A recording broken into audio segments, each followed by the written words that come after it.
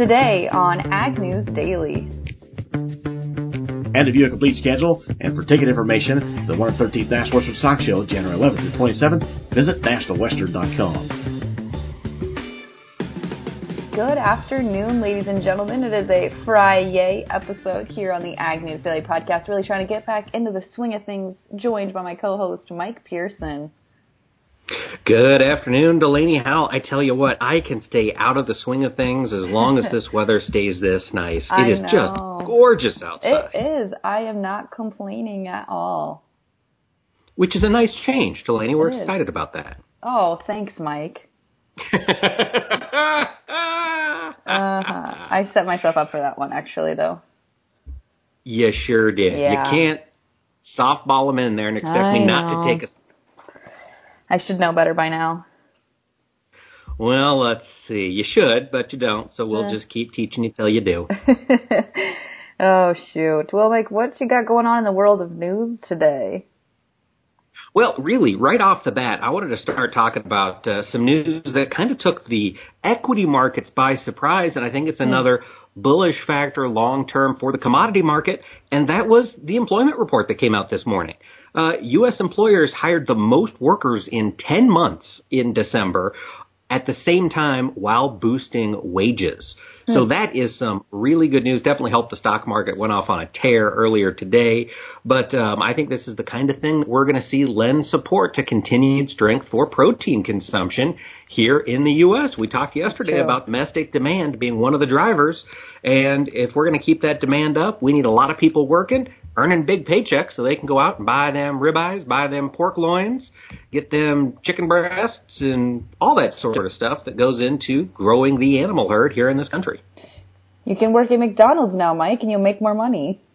Yeah, I suppose. I don't know if McDonald's specifically had their wages jump, but they very well might have. They're going to have to at some point. Non-farm payrolls were up 312,000 jobs this last month. I mean, that's a huge number when we're already in a tight labor market. Yeah, absolutely. Well, the big piece of news, there's a couple actually big pieces of news I wanted to start with today. The first is we are not going to see a January 11th WASDE report. Chief economist Robert Johansson said in a report today they're not going to do that. Apparently they can't, or it's not deemed essential at this point. So that's going to leave some uncertainty, I think, for the commodity markets, because a lot of folks were expecting to see production numbers adjusted for the final time on that report. Yeah. And, we don't know when the report is going to come out. Mm-hmm. It's just been delayed. So that's the WASDE report. They delayed quarterly grain stocks and final crop production numbers for 2018, as well as the winter wheat seedings has been delayed. Okay. I didn't see that one, too, but that makes sense. Yeah, that whole package of January 11th reports is on the back burner, it sounds like, but we do still have independent analysts are issuing their thoughts. I'm sure we'll get Ted Seifert's for Monday, and we'll talk about that on Market Monday. I do have a report from IEG Vantage, which used to be Informa Economics. So one of those that is fairly well trusted when it comes to making their guesstimates. They issued their winter wheat seedings estimates. They figured that winter wheat would be at 31.513 million acres, down just about 1 million acres from last year. Okay. Yeah, so that one came out today. They're figuring 22 million acres of hard red winter wheat, 5.8 million acres of soft red winter, and 3.5 million acres of white winter wheat went in the ground this year. And we will see if USDA, comes anywhere close to those numbers whenever they decide to get back to work. Well, I think weather is going to be a huge factor for those numbers as well. And I think that's partially why the numbers are down so much is, we had that wetness at planting season around the Delta. We had it across Ohio, parts of Illinois. As folks were trying to get corn out and get wheat in, it was a struggle for a lot of growers. Absolutely. Well, another thing that has been a struggle for, especially in China and for the hog markets, has been African swine fever. We've got some new reports out. The latest African swine fever case has been found on a really large hog farm. It's a farm with 15,000 sows and 73,000 pigs, all of which are getting cold. And we had a interesting article sent to us this morning by Gary Rasmussen, so thanks, Gary, for that. But African swine fever has now been found, the virus has been now found in animal feeds, protein powders and whatnot. Blood cells from infected pork have been getting into some of those feed sources, and specifically manufactured by a company called Tianjin, or the Tianjin-based company, in Tianjin, China. Yeah, making a protein powder out of pig's blood, and sounds like that one of those old piggies had the ASF. Yeah. And my question is, so I know it can't be obviously passed on to humans, but when they get it in feed like that, especially with their blood cells and whatnot, I would think that could also spread the disease. Oh, that's huge. That is the main way this thing could have spread. And we import a lot of feed and minerals in particular from China. And so this raised a lot of concern here on our shores of, oh my gosh, what if this were to make it over, because that tainted feed would infect, I don't know if it's every hog that ate it, but it certainly would infect a batch of them. Absolutely. So we're up now. This is roughly the Chinese released total is 650,000 cold hogs. Out of, what, 49 million? I was going to say, I thought it was like 4 billion. Does that seem too high? That seems high, but what do I know? It's definitely, there's definitely a 4 in the number. I don't know if it's 4 million or 4 billion. Yes, or top-rate reporting million. from Ag News TV. Neither one of us know the answer. Wait, I'm going to Google it. You tell us your next news source. Okay. Well, so Delaney, you mentioned yesterday that Chinese customs has now cleared American rice into that country. And so I've got a follow-up here. This is brought to us by our friends down at the Louisiana Ag Network, a conversation with Jackie Lower, who is the chairman of the Louisiana rice producers. And he says the U.S. rice industry has been working on this for the past 10 years. The protocol was finally signed, a year and a half ago. And there was some lingering issues that had to be dealt with. The key USDA department that's handling this for the rice is APHIS, Animal Plant Health Inspection Service, and they have to approve everything that goes out, and that should be enough. The Chinese have come in and inspected several mills. What seems to be an issue, and hopefully it'll be resolved this week, is that there are very few mills that are on the actual list that are approved. None in Texas, none in Louisiana. Now, it's not known when a complete list of U.S. mills will be able to ship rice into China? And so that's being worked on right now. There's been some probably misunderstanding by the Chinese of the credibility of the mills we have here. And so they just put this out that it's eligible to ship from here, but from the U.S. But from what I understand, and it's a step forward, but there's some kinks that have to be worked out yet. Some news reports have come out that there is a sale of rice to China. It's not. This is just a mechanism to allow it for it to be legal. And you had to have that step, and it's not quite completed yet, from what we understand. Go out as bagged rice. There's not a lot of mills that can do a substantial amount of bagged rice. And no actual sales have taken place yet. Basically, this just means it's now legal to do so in the future. Go out as bagged rice. There's not a lot of mills that can do a substantial amount of bagged rice. We have that opportunity in Louisiana, but right now none of the mills in Louisiana are on the list of approved by the Chinese, not U.S. They've been approved by APHIS, of course, but they're not on that list. So it was kind of a sudden thing that seemed to be kind of an independent announcement that they're working. They'll be working that out this week. It's positive, but it's not completed yet. And again, that was Jackie Lohr, the chair of the Louisiana rice producers, with that update there, Delaney. Yeah, that's interesting stuff. Okay, and I've got our answer. We were both not correct. But I think I was closer. Well, maybe not really. China's hog herd is about 700 million. There's that 4. Yeah, well, I don't know. I was thinking of 4. Anyways. I don't know why I was either. Anyways, so we both were incorrect. But they say that China accounts for half of the world's pig population, which I would absolutely believe. Yeah, they like their pork. Personally, when I'm eating Chinese food, I eat beef broccoli. What do you like? I like orange chicken. Orange chicken. I think both of those, yours and mine, are pretty Americanized versions of Chinese food. I think so too. Yeah, but it is delicious. And that's kind of what I feel like I have for lunch. There you go. Well, let's see. I've got just one other update, and this is might be good news for those of us on the borrowing side of that borrowing lending ledger.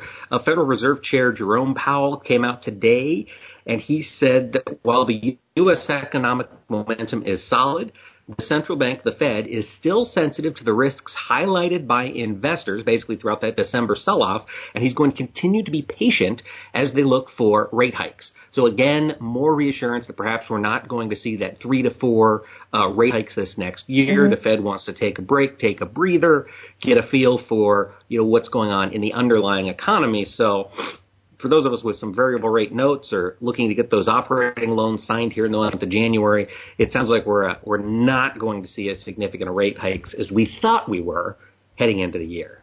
All right. Well, Congress is now back in session. As we know, they joined yesterday, and quite a few things actually got brought up for discussion. Of course, the government shutdown was a huge one.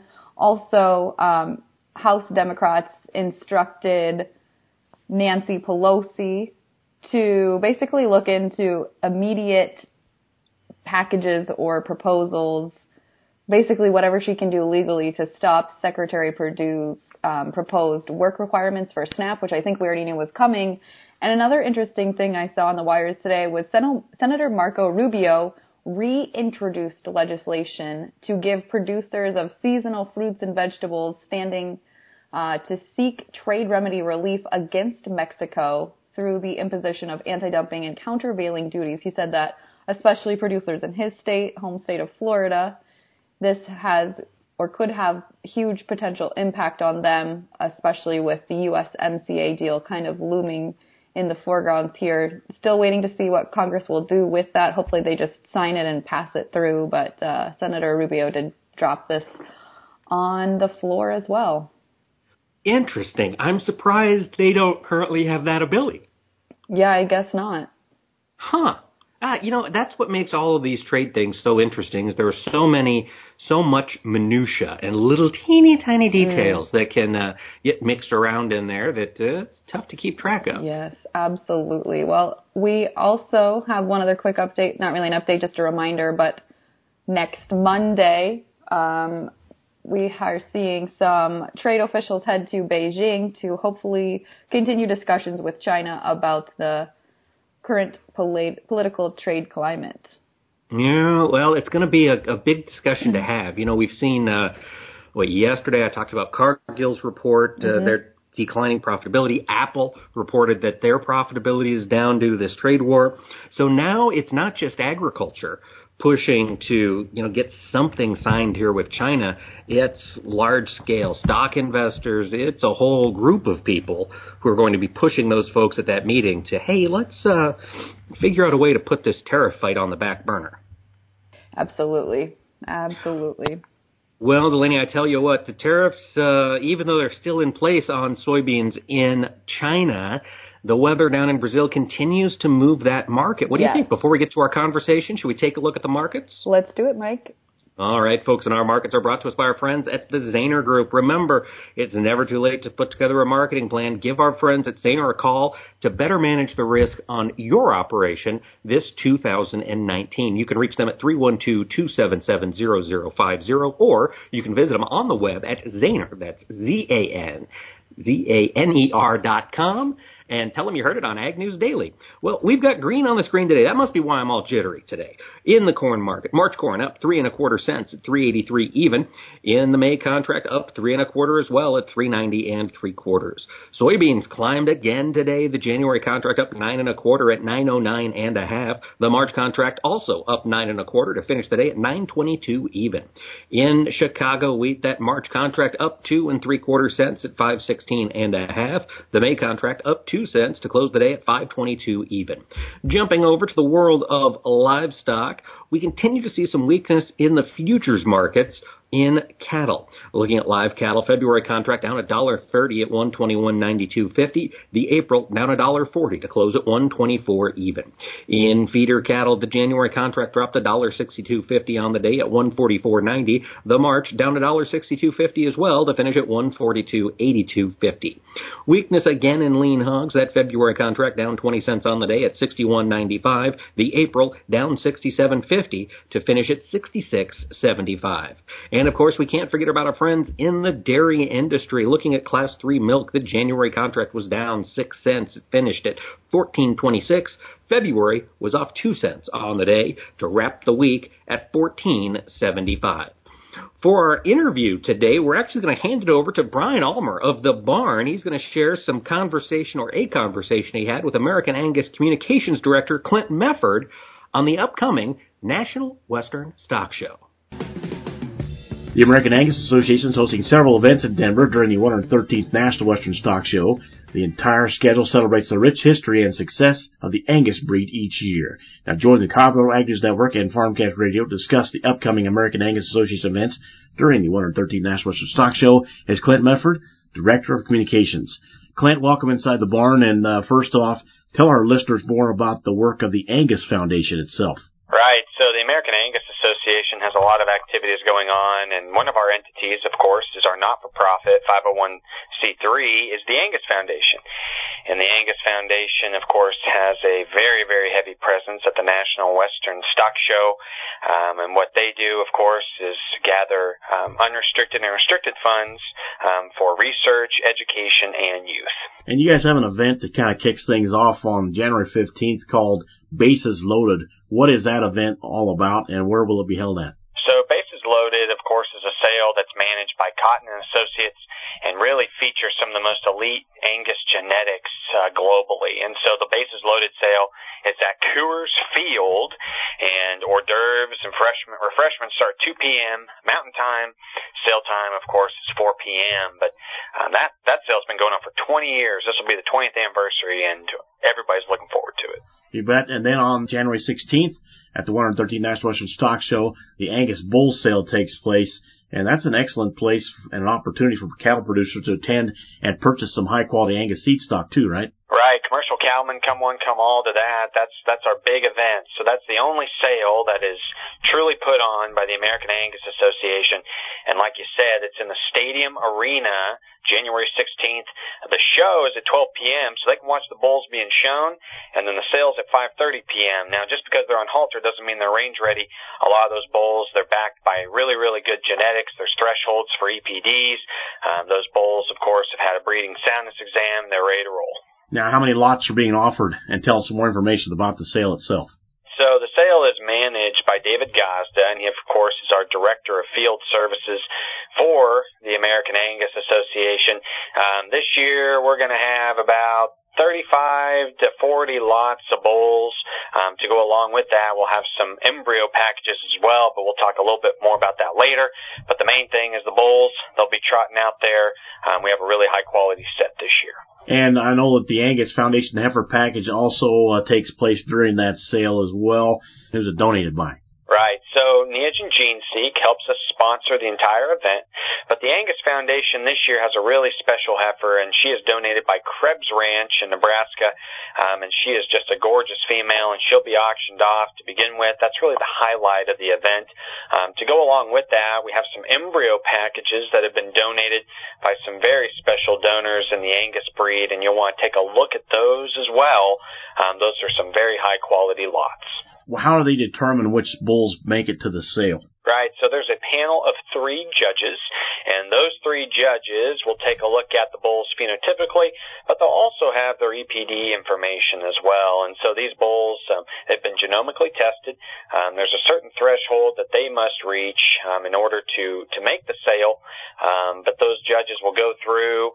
This year we have Lake Elliott from Adams, Tennessee, Joe Fisher from Sacramento, California, and Landy McFarland Livingston from Elston, Iowa. They'll be sorting the bulls. And there'll be an opportunity for producers to take a look at these bulls that will make it to the sale. by attending the Angus Bull Sale Show. Right. So, yeah, just come by the stadium arena there at noon, and those bulls will be in the ring so you can watch them get around, move structurally. And at the same time, you can also look at their EPD profiles as well. And then, of course, we'll have a viewing later on in the afternoon once the shows commence. And then, of course, the sale will crank out as well. So folks can spend a few hours looking at the bulls and figuring out which ones fit their operations needs. And they can crunch the data on those bulls, too, because the sale catalog's already online, right? Yep, sale catalog has been online for a little while. So just go to Angus.org, go to the Angus Media page, and go to Sale Books, and you can check out the sale catalog for the National Western Bull Sale. For bases loaded and for any sale that's featuring Angus genetics for Denver week. My guest once again is Clint Mefford, Director of Communications at American Angus Association.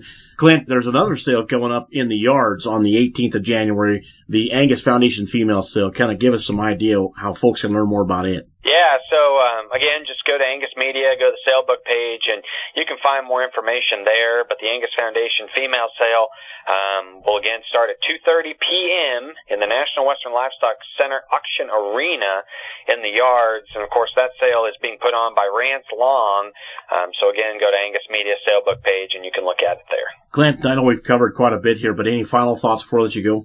Again, the National Western Stock Show is the premier event of the winter for us, and there will be a ton of Angus cattle in the hill in the yards as well. So come on down and check us out.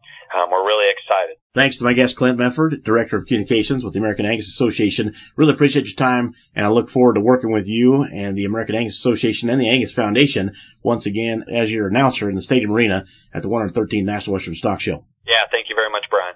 The American Angus Association, founded in 1883, is the nation's largest beef breed organization, serving more than 25,000 members across the United States, Canada, and several other countries, too.